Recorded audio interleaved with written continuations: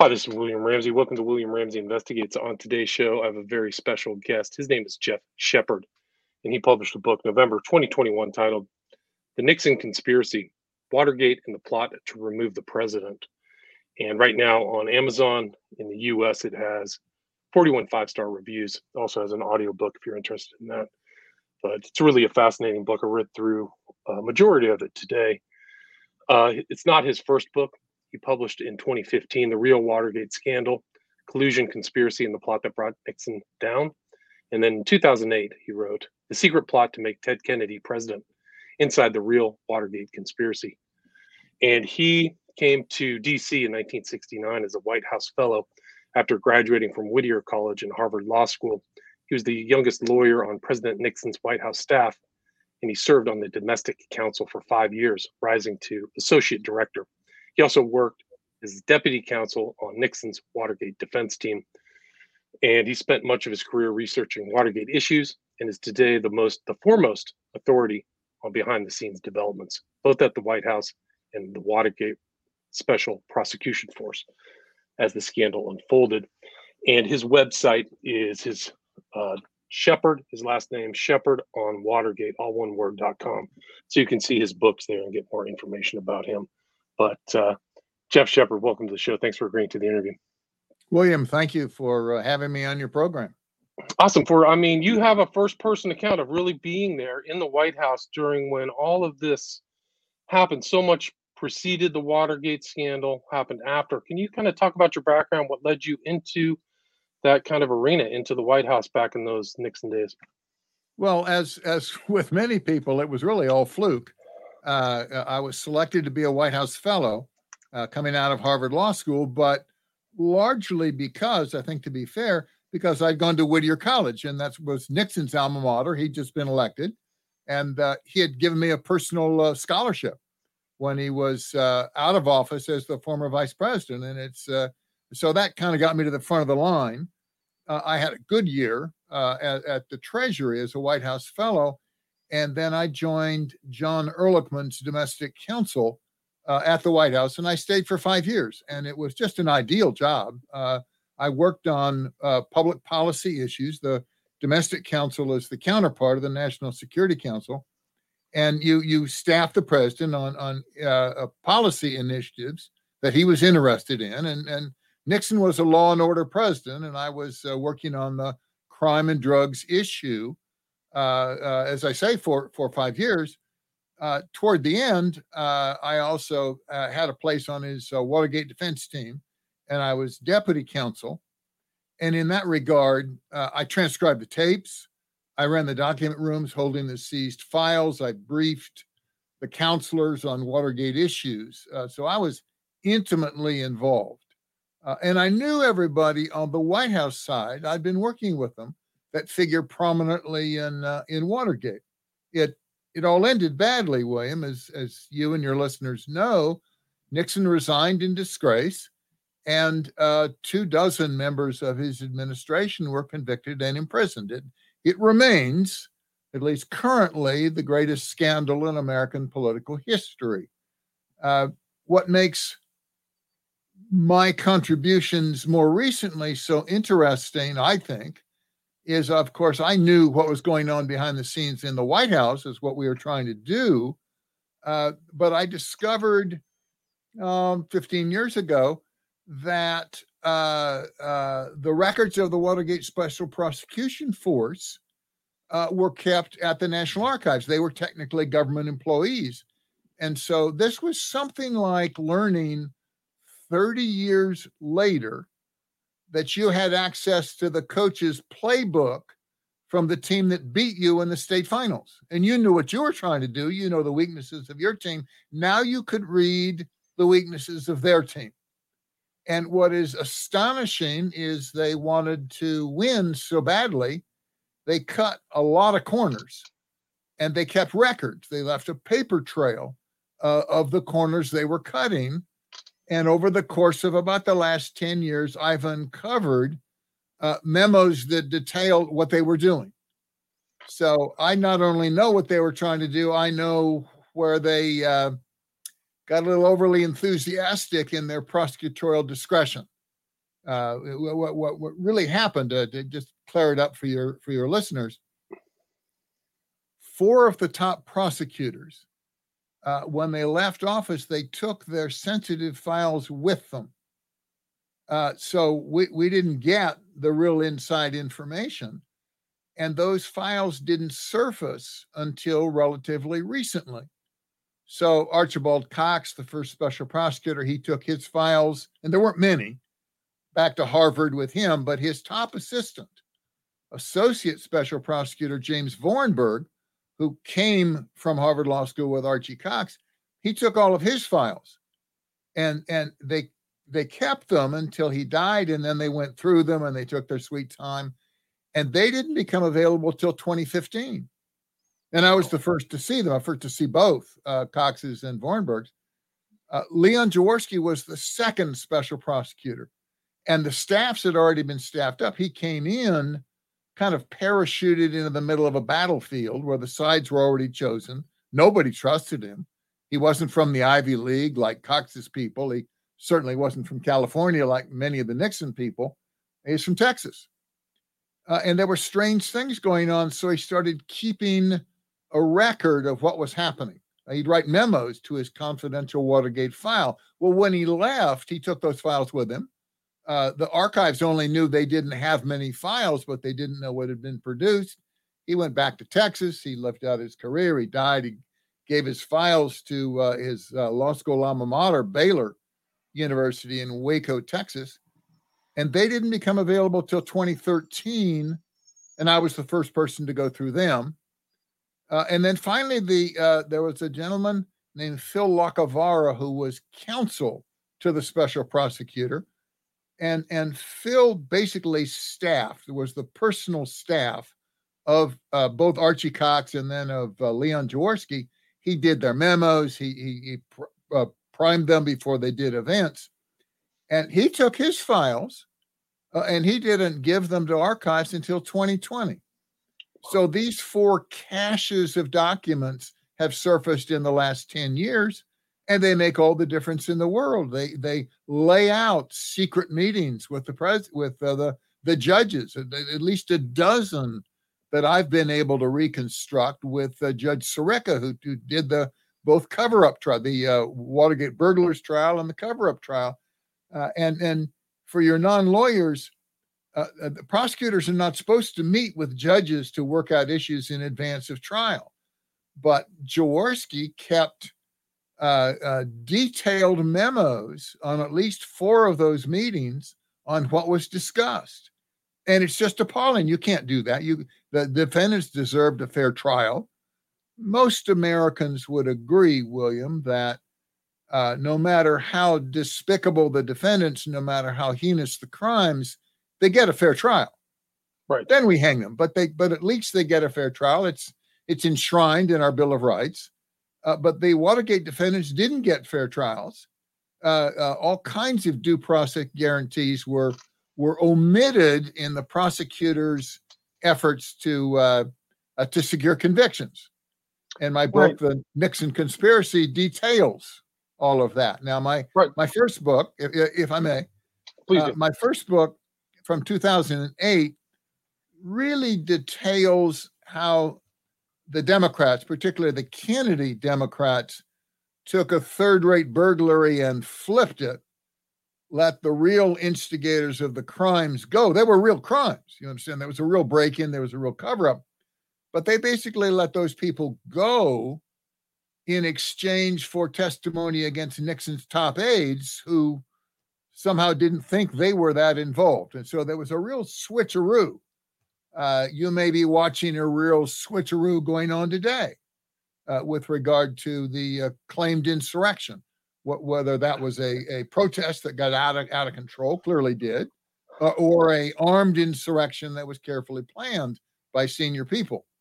The second book, it came out in 2015, is really aimed at disclosing all of the memos and all of the documents that detail the lack of due process, the secret meetings with a judge, the suppression of evidence that would have been helpful to the defense, the rehearsal with Judge Sirica and the prosecutors of the steps they would take to enable him to name himself to preside over the trial. You can't pick your judge if you're a prosecutor. That's not allowable. If that material had come out in a timely fashion, any of the stuff I've uncovered, if it had come out 40, 45 years ago, those convictions would have been thrown out. Now, this last book, The Nixon Conspiracy, which is on sale now, it's kind of a 50-year review of everything we know that happened in Watergate behind the scenes. But there's an added bonus. It shows and focuses on what was done to President Nixon himself. And I didn't have this material when I did the earlier book, but I succeeded in getting the prosecutor's secret report to the grand jury and to the House Judiciary Committee, which they nicknamed the roadmap because it would lead to Nixon's impeachment and imprisonment. I got that unsealed by court order in 2018. And it's posted on NARA's website now. You can go read it. But if you know enough about Watergate and you read it, you can see the falsehoods and the misrepresentations they made to the grand jurors and they made to the House Judiciary Committee, but they made in secret. Those of us who were defending President Nixon had no idea what the accusations were. Now, people who are around today have a little different understanding of how impeachments work. But 50 years ago, when they sought to impeach President Nixon, it hadn't been done in 100 years. And it was pretty much agreed, two things. It wasn't clear that you could indict a sitting president. The law was not clear today. So the better path, if you wanted to get rid of Nixon, was to impeach. But you were going to need to catch Nixon himself committing a crime the equivalent of treason or bribery, which are named in the Constitution. Right. None of this soft stuff high like crimes and misdemeanors. No. Yeah, high crimes and misdemeanors. But you couldn't say, oh, he didn't buy enough postage for the White House mail, so that's a misdemeanor. That wasn't going to work. You needed to get Nixon with his hand in the cookie jar. And the special prosecutors said, we got you. We understand that, and we got him. We can nail him. And we can tell you what he did. He personally approved the payment of blackmail to one of the Watergate burglars. And we can tell you when he did it. He did it on the afternoon of Wednesday, March 31st, 1973. Now, that date is specific. It flows throughout their whole case. And it's not unlike today, the famous date of January 6th. You know, there's some considerable question of what happened. But whatever happened on that day. Well, to the special prosecutors in Watergate, that was the key date. We knew this. That's the date John Dean went in to see Nixon. And in what's called the cancer on the presidency conversation, he says, I've asked to see you because you're going to be called upon to make some decisions and you don't know what's been going on. But there's a cancer. There's a cancer on the presidency. It's growing. It's mutating. And we're being blackmailed. And then he explains what people have committed perjury. And one of the Watergate burglars wants to be paid off.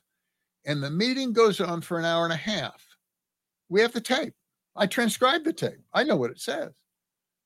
This is not Nixon's finest moment because as any good lawyer, he explores all kinds of possibilities. What if we paid him? How much would it cost? What if we did it to buy time? But one theme that runs throughout, Nixon knows the truth is going to come out. The issue is, how do we address it?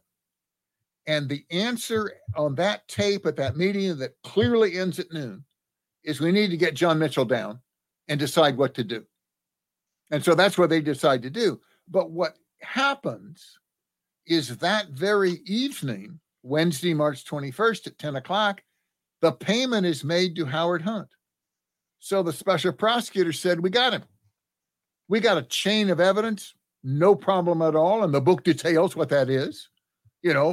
Nixon must have told Holloman, who must have told Mitchell, who must have told the paymaster to pay the money. Open and shut. We've got him cold. But they couldn't prove it. They didn't get the facts to prove it, so they made it up. And that's what the book goes through. And it's so important. They said about corralling their witnesses to create the impression that Nixon must have approved it. And I leave that for your listeners, because you can understand if it turned out they couldn't prove it, they couldn't have driven Nixon from office. Right. But so Nixon didn't know. It was a kind of a bluff. I'm sorry, go ahead. It was kind of a bluff. They were bluffing him. We've got all the evidence we need. Well, absolutely. And that's why they named it the roadmap. Trust us. We know. Now, if you print the roadmap out, it's 48 pages. I have it sitting on the shelf right behind me. It's an outline of proof. But there are citations to their proof. And if you print out the citations, it prints to 2 reams of paper. Nobody was going to read the citations. They took the assertions in the outline at face value. But I went through after 2018 when this stuff came out, and I followed through all those citations, and it's not there, William. There's this great line in one of the Sherlock Holmes. Right, so important. There's one of these great lines in the Sherlock Holmes mysteries. It's called The Adventures of Silver Blaze, but you'll recognize the quote. The constable says to Sherlock Holmes, "Is there anything else to which you would draw my attention?" And Holmes says, "Well, yes, the curious incident of the dog in the nighttime." And the constable says, "The dog did nothing in the nighttime." And Holmes says, "Well, that's the curious incident. It's called the dog that didn't bark." And the rationale was the dog knew who the killer was. So when he came into the land, he didn't bark. Well, what is so fascinating about what I've uncovered is the omission of critical evidence by the prosecutors. And right, Brady violation. For people who don't know, it's like one of the standard things you cannot do as a prosecutor is not divulge information to the defense. It's a big no-no. You get disbarred right away. They will walk you. It's called the Brady rule. The prosecutors have incredible discretion and incredible power and investigative authority and all that, but they have rules. It's not win at any cost. And one of the rules, if they discover information that is helpful to the prosecution, helpful to the defense, they have to disclose it. It's supposed to be a fair fight. And these people had information, open and shut proof, that John Dean's testimony had changed. It had been improved to help him get immunity. And the same thing with their other lead government witness. And I document all that and go through that in my book too, but they didn't disclose. And again, if that had come out during the trial or afterwards, those convictions would have been overturned. Right. They may have been retried. I mean, it's not that they had no basis for accusing everybody. It's just they didn't have the proof. And the trial was not a fair trial. Right. And you kind of had a personal dislike of Dean, and you criticized a lot of his actions in the whole situation. But Watergate was not just a burglary. There were follow-ups, there were different cover-ups, there were other break-ins, there were different trials. Very complex kind of unraveling. It wasn't just one thing. Everybody thinks maybe, Hunt. It took 2.5 years to run through the disclosure of everything that had happened. And of course, the special prosecution announced at their first press conference, they were going to investigate every allegation of wrongdoing against the Nixon administration. And Watergate was bad enough, but they were going to look under every rock they could find. So that went on and on and on. And you sorry to interrupt, but you also make analogies or similarities between Trump and this whole situation. You said if Trump would have been done good to read this book or your information prior to 2017. I think you said that Well, in the you intro can, to the second chapter. Yeah. the book is pure, William. The book deals with Watergate and what we've discovered about what they did then. But the comparisons just jump right off the page. There is an effort to get Trump at the federal and the state level, no matter what. Let's investigate everything he did. I mean, within the last week, the New York people want to say he overvalued the real estate in applying for a loan. That's a crime, and we're going to prosecute him for that crime. And it's ludicrous. It is absolutely they can prosecute ludicrous. every landowner on earth. Everybody that borrows, the highest landowner possible. Now, it's not in my book because this stuff wasn't there then, but in Nixon's house out in San Clemente, the Secret Service went through it and they made certain demands. Certain cushions had to be made out of fireproof material. The possibility of tripping had to be reduced. The flagstone had to be reset. And the Congress said, "Oh, all of those were benefits to you, and you owe taxes on that money."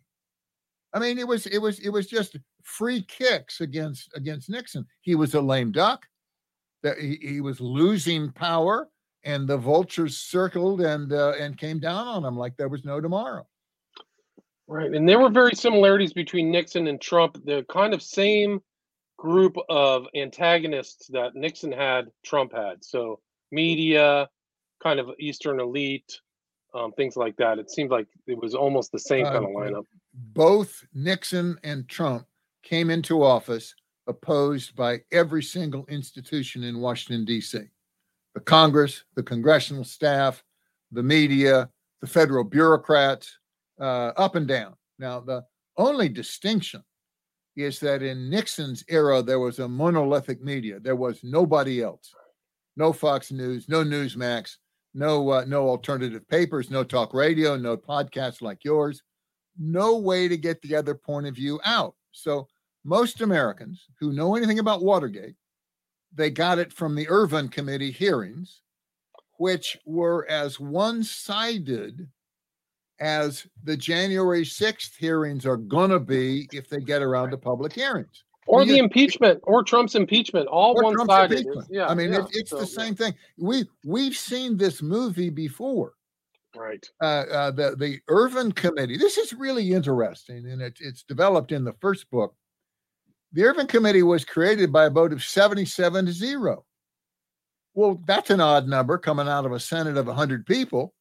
And what it means is 23 Republicans abstained from voting because the Ervin Committee was loaded.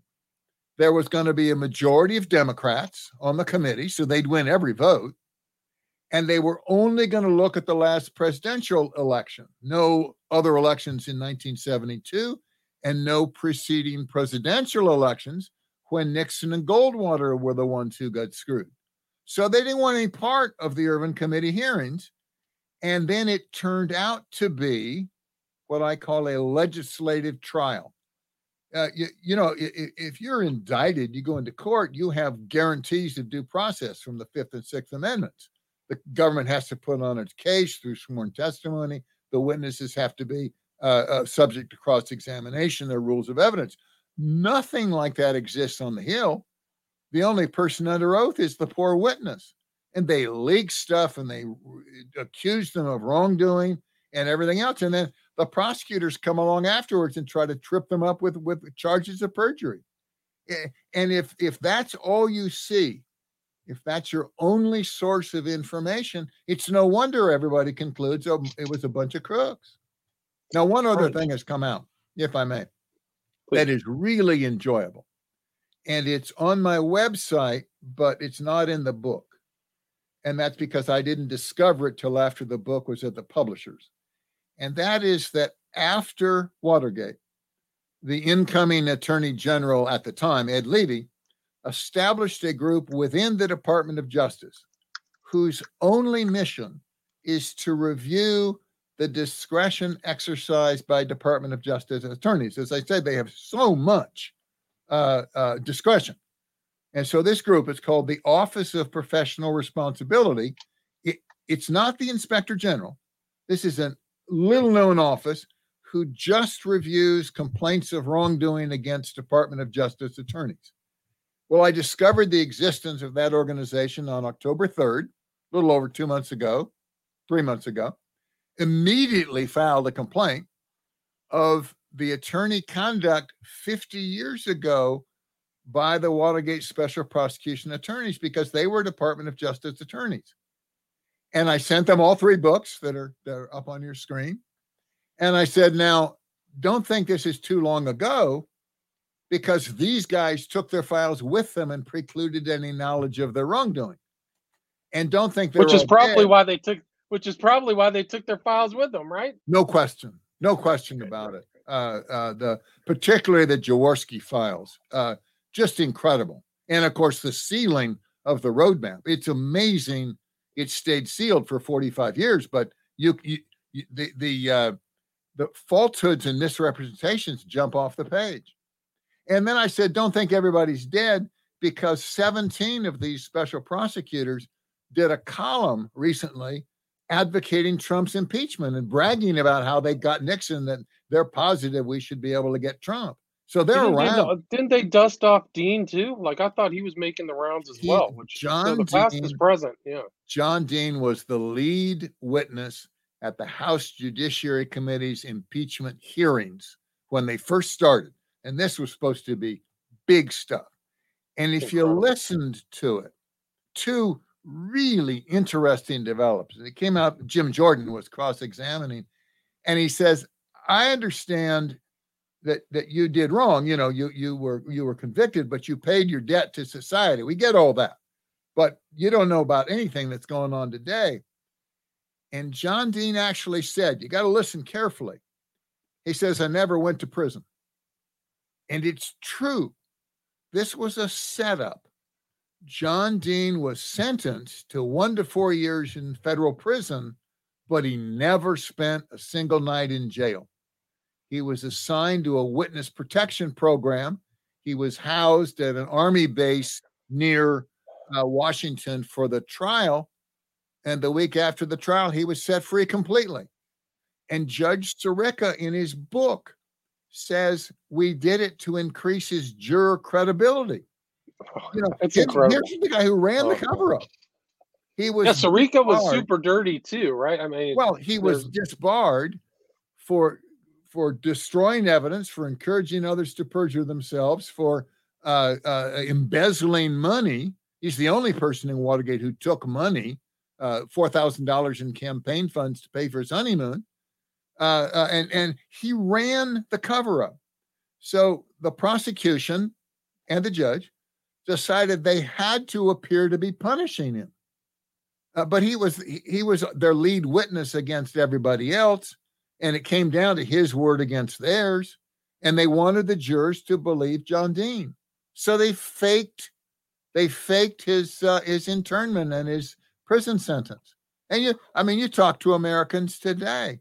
I've been with some former prosecutors, and where you say, well, Dean never went to jail. And they said, that's impossible. He was a key person. The career prosecutors who broke the cover-up would not grant him immunity because they figured out he was so central to the wrongdoing. It was the Irvin Committee that granted him immunity, and they did so because they needed a hero. They were going to dump on Nixon. Right, well, and Dean was willing to give away the family jewel. So he was talking not just about the Watergate case. He was trying to reveal everything that the White House was engaged in that may have been sketchy as well. Absolutely true. Well, yeah, a lot of people don't know that. You know about this stuff. It was characterized. I read your book. That's in your book. It was characterized by John Mitchell as the White House horrors. As White House counsel, John Dean's files contained information about other questionable activities. And when the prosecutors wouldn't give him immunity, he took those files and said, well, there's other wrongdoing I'm going to tell you about so you could grant me immunity. And that was the 17 wiretaps by the NSC, the break-in into Dr. Ellsberg's shrink's office out out in California, what's called the milk fund, the improper campaign contributions. There was an effort in 1970, the congressional by-elections, like what's coming up in November, for the White House to raise some money for conservatives, to try to get more conservatives in the Congress. And it was called the Townhouse Project.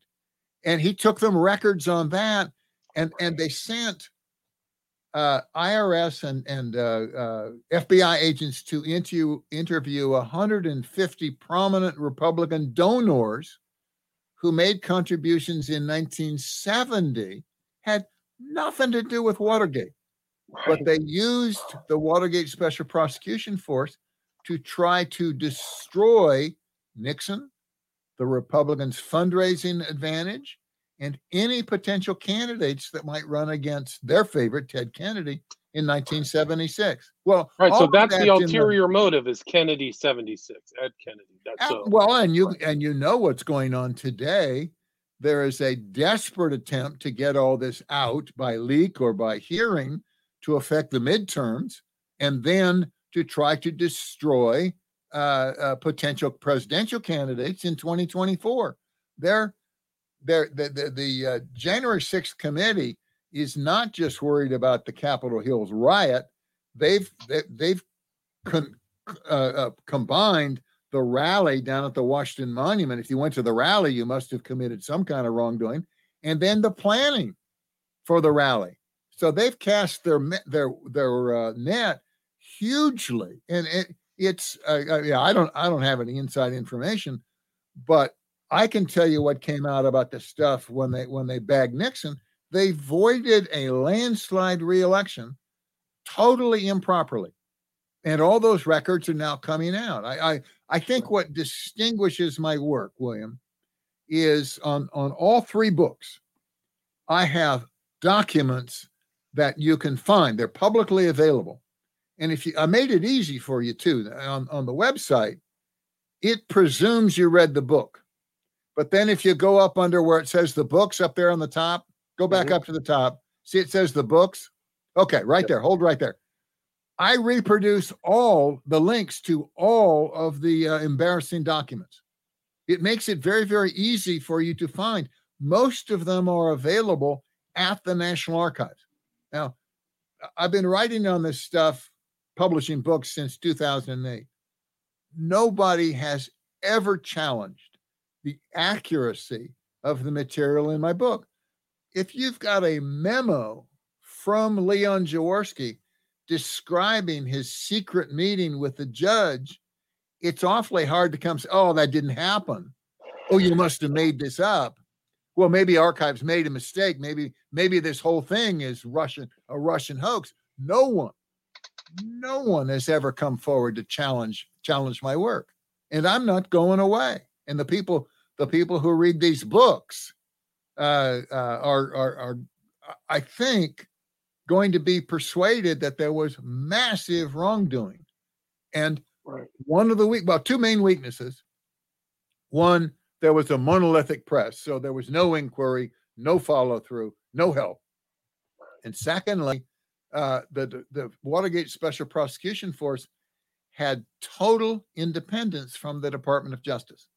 They had all of their authority, but no review of their work. Right. And they got carried away. They were a specially recruited bunch of Nixon haters who identified the people they wanted to bag, and they set about doing it. You know, the great Stalin quote, show me the person, I'll show you the crime. And that's what happened during Watergate. Yeah, it's a shame too. And he was kind of like Trump. He had very successful domestic and foreign policy successes. So he was a competent president, in my opinion. I think you show that in the book too. Hugely successful first term. So is Trump. Hugely successful. Foreign affairs, you had the opening of China, detente with the Soviet Union, ending the Vietnam War, and reassertion of America influence in the Middle East. He saved Israel during the Yom Kippur War. On the domestic side where I worked, restoration of law and order, creation of the Environmental Protection Agency, clean air, clean water, desegregation of the Southern schools, restoration of rights to Native Americans. an incredible record of success. Now, I transcribed the tapes. Now, Rose Woods did the first cut, but I verified the transcripts and was spending a lot of time reaching for those words because some of the tapes are very poor quality. And I can tell you from doing that work that when Nixon learned of the wrongdoing from John Dean on that morning of March 21st, his reaction was entirely proper. He said, and it's on the tape the next day, I'm going to call for a renewed investigation. That's how we're going to address this. John Dean, you give me a report, a written report of what you told me yesterday, and I will use that report to call for a new investigation. I mean, it's right there on the tapes, but the tapes, they are hard to listen to. They're hard to read in the transcript, but nobody's done it. They rely on the press and the biased hearings of the Urban Committee and the special prosecutors, and they tell you, oh, no, it's not there. Nixon admits guilt. He's guilty as hell. But you sit there and you go through and you trace the thoughts, you trace the conversation. Nixon was looking for full disclosure. And John Dean was supposed to write the report. He sent to Camp David. He admits he sent to Camp David, right there on the tape. And then he decides at Camp David, he can't write that report without incriminating himself. So he goes and hires a criminal defense lawyer to switches sides. I mean, it's just, John Dean's conduct is just incredible, but he's portrayed as a whistleblowing hero. And yet he hired Gordon Liddy. He knew about the campaign intelligence plan. He ran the cover-up to protect himself and not the people on the White House staff. The record's clear the other way. It's just getting people to understand it. And the books and the website go a long way toward doing that. Oh, let me finish the complaint of attorney misconduct. The Department of Justice has to conduct a full and thorough investigation of my many allegations of wrongdoing and render a report. Now, I filed that 3 months ago. I'm waiting, and I'm begging for them to let me come down to the department and present the proof. What do you think your odds are of that actually happening? Them following? Well, I think they're rather nil. But I'm Okay. not gonna quiet down. I'm not gonna go away. The record is there. If they get into it, if they let me come and explain what I found, they're going to be hard pressed not to do something. I mean, it's so clear. I'm biased, but it's so clear. The wrongdoing, the memos are so precise. You really don't know which is the bigger surprise, William, that the prosecutors cheated. I mean, they were all Nixon haters. Of course, they were going to cheat, but they kept a record of their wrongdoing. Right. And I got the record. That's the difference, right? I got the and record. you were there in '74 when Nixon left the White House. Like you were really part of all those. Ehrlichman hired you. You knew all those characters. John Ehrlichman hired me. I think he's one of the finest people I've ever met. I reported directly to Bud Krogh, who was the co-plumber. John Dean was down the hall. Gordon Liddy was on our staff. No, I knew and worked very closely with everybody involved. I had different opinions. Some I liked, some I didn't like. But this was my first job, William. You remember your first job, and you remember, whether people did what you thought they should do or were doing something else. People who were working more for themselves than the good of the employer. My wife says I live in the past, and because of all this research, I really do. But the past is present. All of this, you can see that same overlay, like a carbon copy of the same mechanics. Same things happening again. Same prosecutorial wrongdoing, same congressional excesses, same talking heads and supposed experts. When it's the other party and you do the same thing, their opinion switches. Right. And it's bluffing and stuff. When you said the opposite back then. Yeah, didn't Schiff say he had undeniable evidence of Russian collusion and all this stuff? They're just Just trying incredible. to, incredible stuff. He's never produced it. He was really sly, William. He'd leave the hearing slightly early. So he beat Representative Nunes, who was the chairman. He'd beat him to the microphones. Yeah. He'd say, wow, we got stuff. We got irrefutable proof. It's classified. I can't describe it, but just trust me. We got him. Well, in Watergate, it was the special prosecutors who were doing that. We have this secret report. It's grand jury material, so we can't disclose it. Right. But we promise you, this is irrefutable. They wrote memos. I got the memos that call this irrefutable, even though it was made up. It was absolutely wrong. It's incredible, man. It's really incredible, and it changed the course of human history. Nixon was gone. They got rid of Nixon. I mean, it's one of those things. Nixon resigned in disgrace. Trump and Nixon would not like the comparison of the two of them. They're very different people. Trump doesn't like it because Nixon got screwed, but Nixon quit. And Trump said he would never quit. And I believe that. I don't believe he would. Nixon quit because he couldn't figure out why everybody hated him, the prosecutors and the Hill, because of the secret allegations. And his own party told him they were just going to get shellacked in the midterms if he stayed in office. So he really resigned for the good of the party. Nobody else believes that. Everybody, they hate Nixon. They say there were other reasons. But that's why he stopped. He would have kept fighting. It's possible the truth would have come out if he had kept fighting. I just don't know. It's one of those unknowns. We can't go back and undo. But just so your listeners know, there's 3 other developments.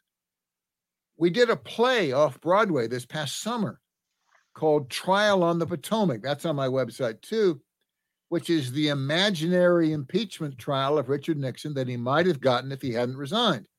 And the only change, scroll down on the homepage. You're right on the homepage. Sure. Yep.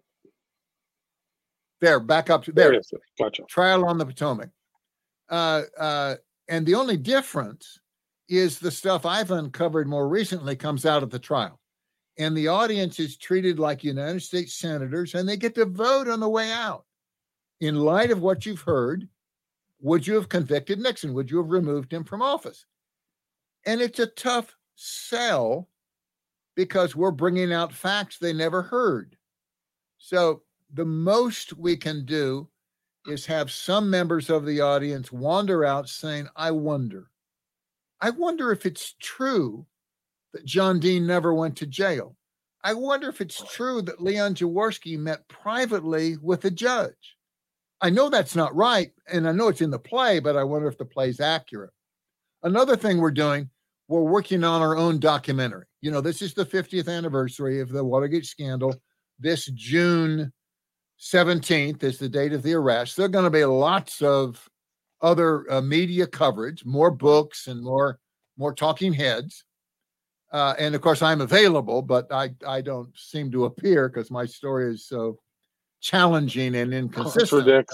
Contradicts the narrative. Right. But we're going to do our own documentary to go through these things that we've uncovered. So we'll have something ready for TV. And then finally, I hope there's going to be a symposium and that I get to participate that focuses precisely on the Watergate prosecutions. It's more of a symposium for lawyers because we'll get into the weeds of what this means and what the Brady Rule means and what exculpatory evidence means and whether the judge has a right to appoint himself to preside over the trial. How much, quote, incidental contact can there be between prosecutors and judges, particularly given the memos I've uncovered? And that's yet to come. I think I have attracted legal attention to my allegations. This book, The Nixon Conspiracy, is turning out to be a whole lot more popular and known than the previous. Now, for your go down just a touch further, and then Sure. we'll end. I was on Hugh Hewitt's program for 9 hours, and you see the picture there in the Oval Office out at the Nixon Library. It's Watergate Known and Unknown. It's a videoed podcast of Hugh Hewitt interviewing me, and those are all available on the website, and they cover everything but the roadmap. The roadmap had not come out then, and if you scroll down a little bit further, it's a little hard to get back. You got to go back up to the top. Yeah, there you are. Go down a little bit further. This is the bottom, is what I see is the Geoff. Oh, well, you got to get rid of Shepard Mr. Velman's comments. There you go. That's good enough. Okay, In sorry. 2019, thank you. Sure. I gave a lecture, a whole semester of lectures at Temple University. So there are 12 hour-and-a-half lectures at the beginning of 2019, and you can watch the lectures. And I also posted the PowerPoint slides. So you can stop it. You can see the document. You know, when I say, look, here's what this shows. Here's the page from Sirica's book. Here's where the prosecutors brag about the false sentencing of John Dean. And if you got nothing better to do, you can watch the Hewitt podcast. You can watch the Temple lectures, and you can read the books. I mean, it's complicated. This reads, if I may, this reads like John Durham's most recent indictment. You know, you're sitting there wading through this conspiracy, and I'm trying to explain how the prosecutors cheated. And I've had friends who were there at the time, who are lawyers, law school graduates, who want to learn what I have to disclose, who've said, you know, Geoff, that is really heavy lifting. That you're so far off in the weeds. I mean, it's all documented, but it's very hard for your readers to follow you. And I have lots of friends who said, I've got your book, I've gotten into it. Boy, is it interesting. You know, that opening and where you go through and you describe what was going on. But I don't hear from very many who got through to the last chapter. I found it very interesting because it's a first-person account. It reads kind of like a spy novel. There's a lot of moving parts, but there's actual real kind of CIA involvement with Hunt and McCord. Well, yeah, I was really there. And strange things happened to me that didn't happen to anybody else. I know stuff. Hugh told me to stop writing essays about this. He said, Geoff, you're giving away crucial inside information that nobody else knows. You know, I mean, your stories, there's no end to your stories. And I reproduced a lot of them in the book because Hugh was urging me to inject myself a little more personally in how this story unfolded. You know, what it was like working near John Dean, what it was like when the head of the criminal division out of nowhere takes you to lunch and says, your boss is going down, and I want to warn you so you don't do anything stupid. You can't tell anybody, but let me tell you, Ehrlichman and Haldeman are going to go down, and soon. And we need somebody at the White House we can talk to, and that's you. And you don't believe him, you know. I mean, this is kind of out of nowhere for me, and I'm one of the most loyal guys in the world. I worked for the president for 5 years, and then we misunderstand a tape, and I lose faith.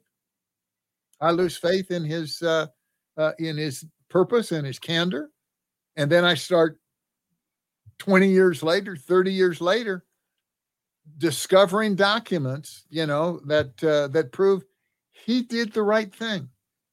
He was mal-served by his lawyers. There's a whole string of people. You could claim that Trump was mal-served by Jeff Sessions. Oh, I don't think there's any doubt.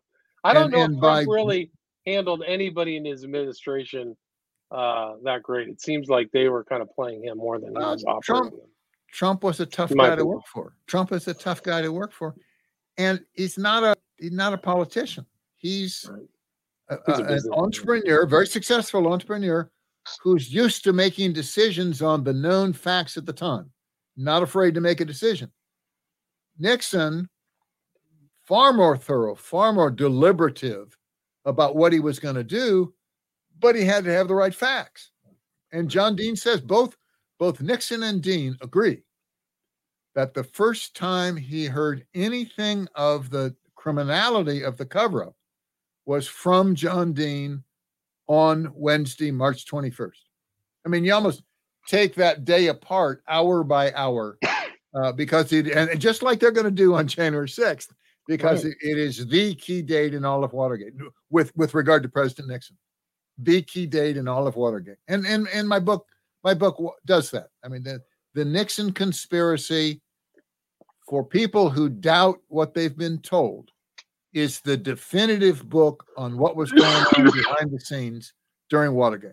You read my book, and if I've persuaded you, I will have persuaded you that Nixon was driven from office and his reelection was voided by a secret cabal of judges and prosecutors and a complacent media where there was only one story told, and that story was inaccurate and incomplete.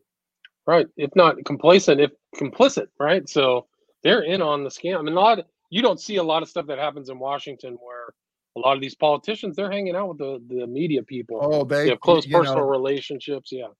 If they like you, the stories are favorable. If they don't like you, the stories are negative. On the same facts, they can have written last week. They can have written last week and taken the opposite position for or against the other political party. I discover and I disclose in the book 2 instances where Bob Woodward is told, hinted in no uncertain terms about wrongdoing and improprieties, and he doesn't even follow up because it would interfere with the narrative. Right. I have proven that there were parties who were every bit as guilty as those involved in the cover-up, but had Democrat connections, and they skate free. And the Watergate Task Force urges uniformly that this particular person, Howard Hunt's lawyer, should be indicted. But he's a Democrat hero, and if he's included, it will interfere with a narrative that it was all White House, all crook, all the time. Right. Because he cheats in other ways. But they didn't indict him. It would foul up their story. Wasn't that Bennett? Was that the guy's name? Bittman. William Bittman. Okay. William Bittman. He was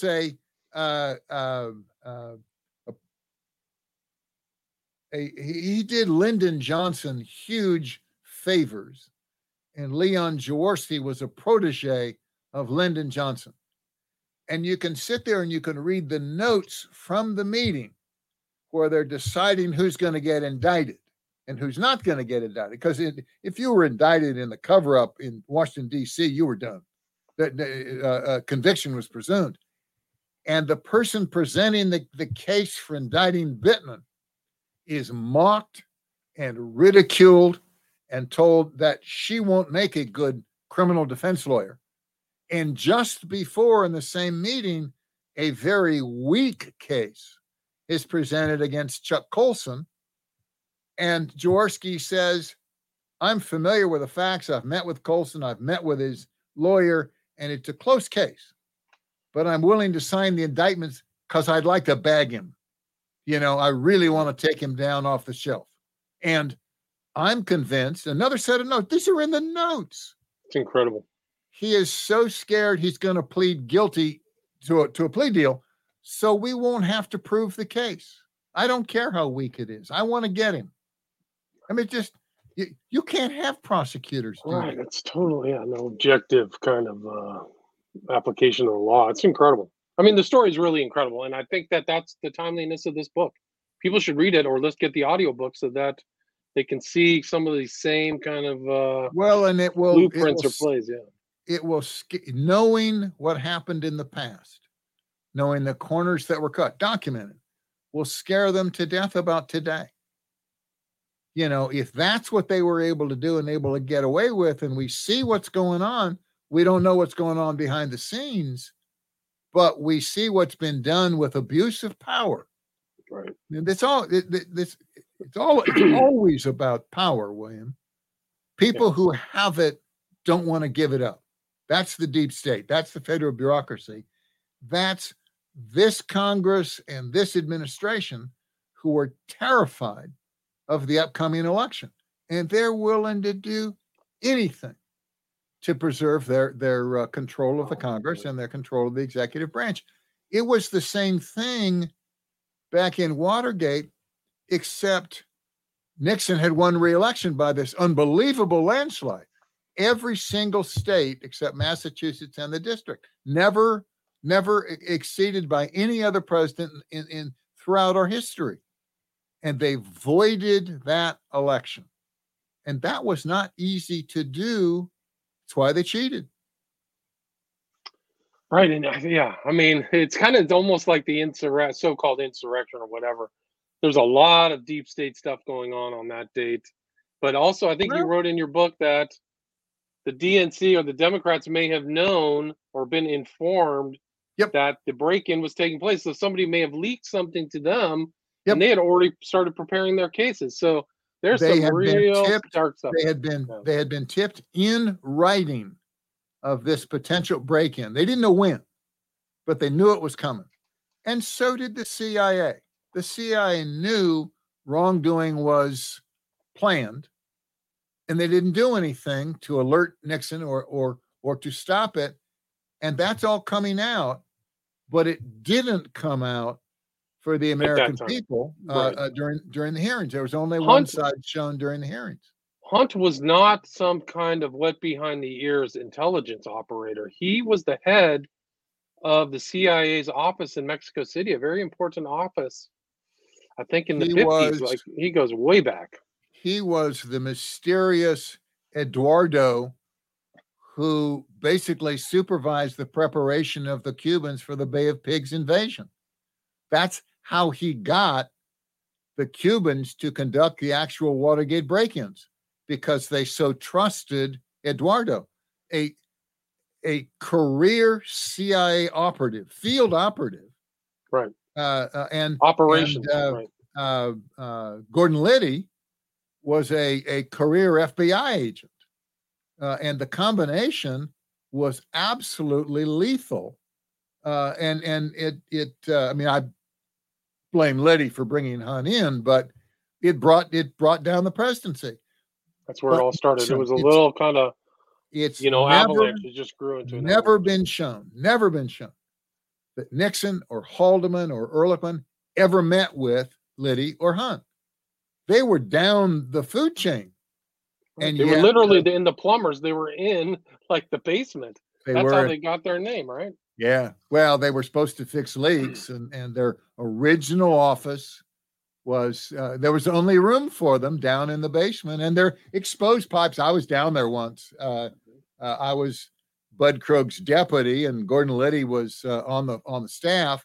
If you read his autobiography, he says when he first got there, I was assigned to show him around. And Bud Krog, his life was ruined. Disbarred, lost job. Lost his marriage, lost his license to practice law. No, he took a real fall. Gordon got punished. I don't mean to suggest Gordon got off scot-free. He spent 5 years in jail. But John Dean, who recruited Gordon, who supervised Gordon on the preparation of the campaign intelligence plan, who was at the meetings where this plan was presented to the Attorney General of the United States, John Dean skated scot-free. Scot-free. And Jeb Magruder got off almost as lightly. It's just the prosecutorial abuse is awesome. Yeah, it's incredible. And you see this law abuse, lawfare. The government can do it and try to make it look ethical, and a lot of times, in my opinion, it's not. So, you got to really be careful. What you're brought down to, William? How do you present it? How do you prevent this happening? There's every temptation in the world to do this. And one is you don't specially hire an independent team of special prosecutors. You use career guys like is going on with Durham. Right. You have the checks and balances and all the experience as well. Hoax and all that. Yeah. He's taken too long, but he's thorough. And you have them report into the Department of Justice. You can have a special prosecutor, but they report the way it's organized today into the deputy. We fixed the court. The church committee discovered that for the previous 40 years, the government, through the FBI or the CIA, had been breaking into Americans' homes and offices in search of treasonous materials in the name of national security. And the court started to wonder about that, but the Department of Justice said, we can't go take a chance on one of 800 federal judges trying to convince that judge, who may not even have a security clearance, of the importance of having a mobile wiretap on this particular guy in place this afternoon. But we came up with a FISA court, and that's about as good a compromise as you could get. It was put into effect after Watergate, after the church committee. So there is a judicial review, but it's specially selected judges. The other thing, and there's always struggle, always debate, it's not a happy situation. You've got to have a free and vibrant press. Yes. If the press doesn't challenge those in authority, all is lost. We've seen it now. Let me tell you, we saw it then. It was worse then because there was only one side with 3 networks, ABC, NBC, CBS, 2 national papers, 2 influential papers, the New York Times, the Washington Post, 2 national weekly news magazines, Time and Newsweek, and that was it. Nobody else to show another point of view. Today, you can find the other point of view. You can find the much sought after diversity of news sources, but you couldn't find them back then. And that's helpful today. That's why people are angry with each other. That's why there's so much turmoil, because there's a free press. And there should have been back before, but they just hated Richard Nixon. Right. They really just want him. Geoff, we are at 60 minutes. Is there something where I think that we should direct people to go get the book. You said that you have hard copies at a different site, right? We talked about that. Yeah, the Nixon Foundation has, at one point, they had 500 copies. They got the order in early because they do tours all the time, and they consider my book to be the definitive book. So if you're having trouble finding a hardbound copy, because it's selling so well that people are running out, at least last reported, Barnes & Noble has it. Amazon doesn't have the hardbound copy and won't until next month. But if you're more eager, go to the Nixon Foundation, nixonfoundation.org, and you can order the book from them. Gotcha. And I'll put that in the show notes as well as your website. People can go check that out. Shepard on Watergate.com. There's also an audiobook, so people can get the audiobook as well. Yes. And your contact information and social media are also on your website. Right? There's Kindle and there's audio. It's just and there's paperback. Right. There's paperback. That's already come out because they ran out of the hardbound. But some people, older people, they like holding that book. You know, it seems closer to truth if it's on a printed page. Right. What it is, if I can just, I know we've run out of time. Yeah, please. Please. It's a supply chain issue on the reprints of the hardbound. They've run short of printing paper, and they use better paper in the hardbound edition.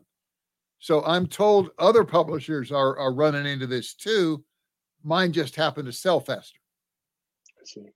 Is there anything you'd like to add? Anything I missed before we summarize? I mean, I want to thank you for giving me full reign. I think we had a great time. I'm sorry if it gets confusing, but the bottom line is Nixon really got shafted. There's a paper trail, and your readers can follow it along with me if they'd like.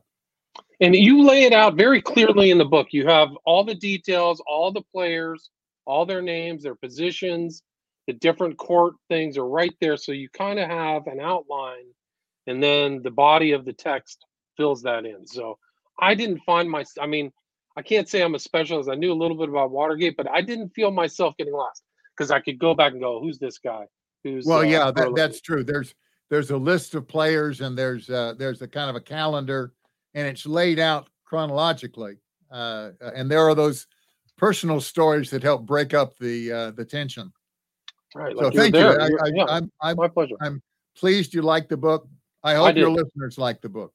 Likewise. Again, the full title is The Nixon Conspiracy, Watergate and the Plot to Remove the President by Geoff Shepard, spelled Geoff, last name Shepard. That's for the audio. Just published November 2021. Thank you so much.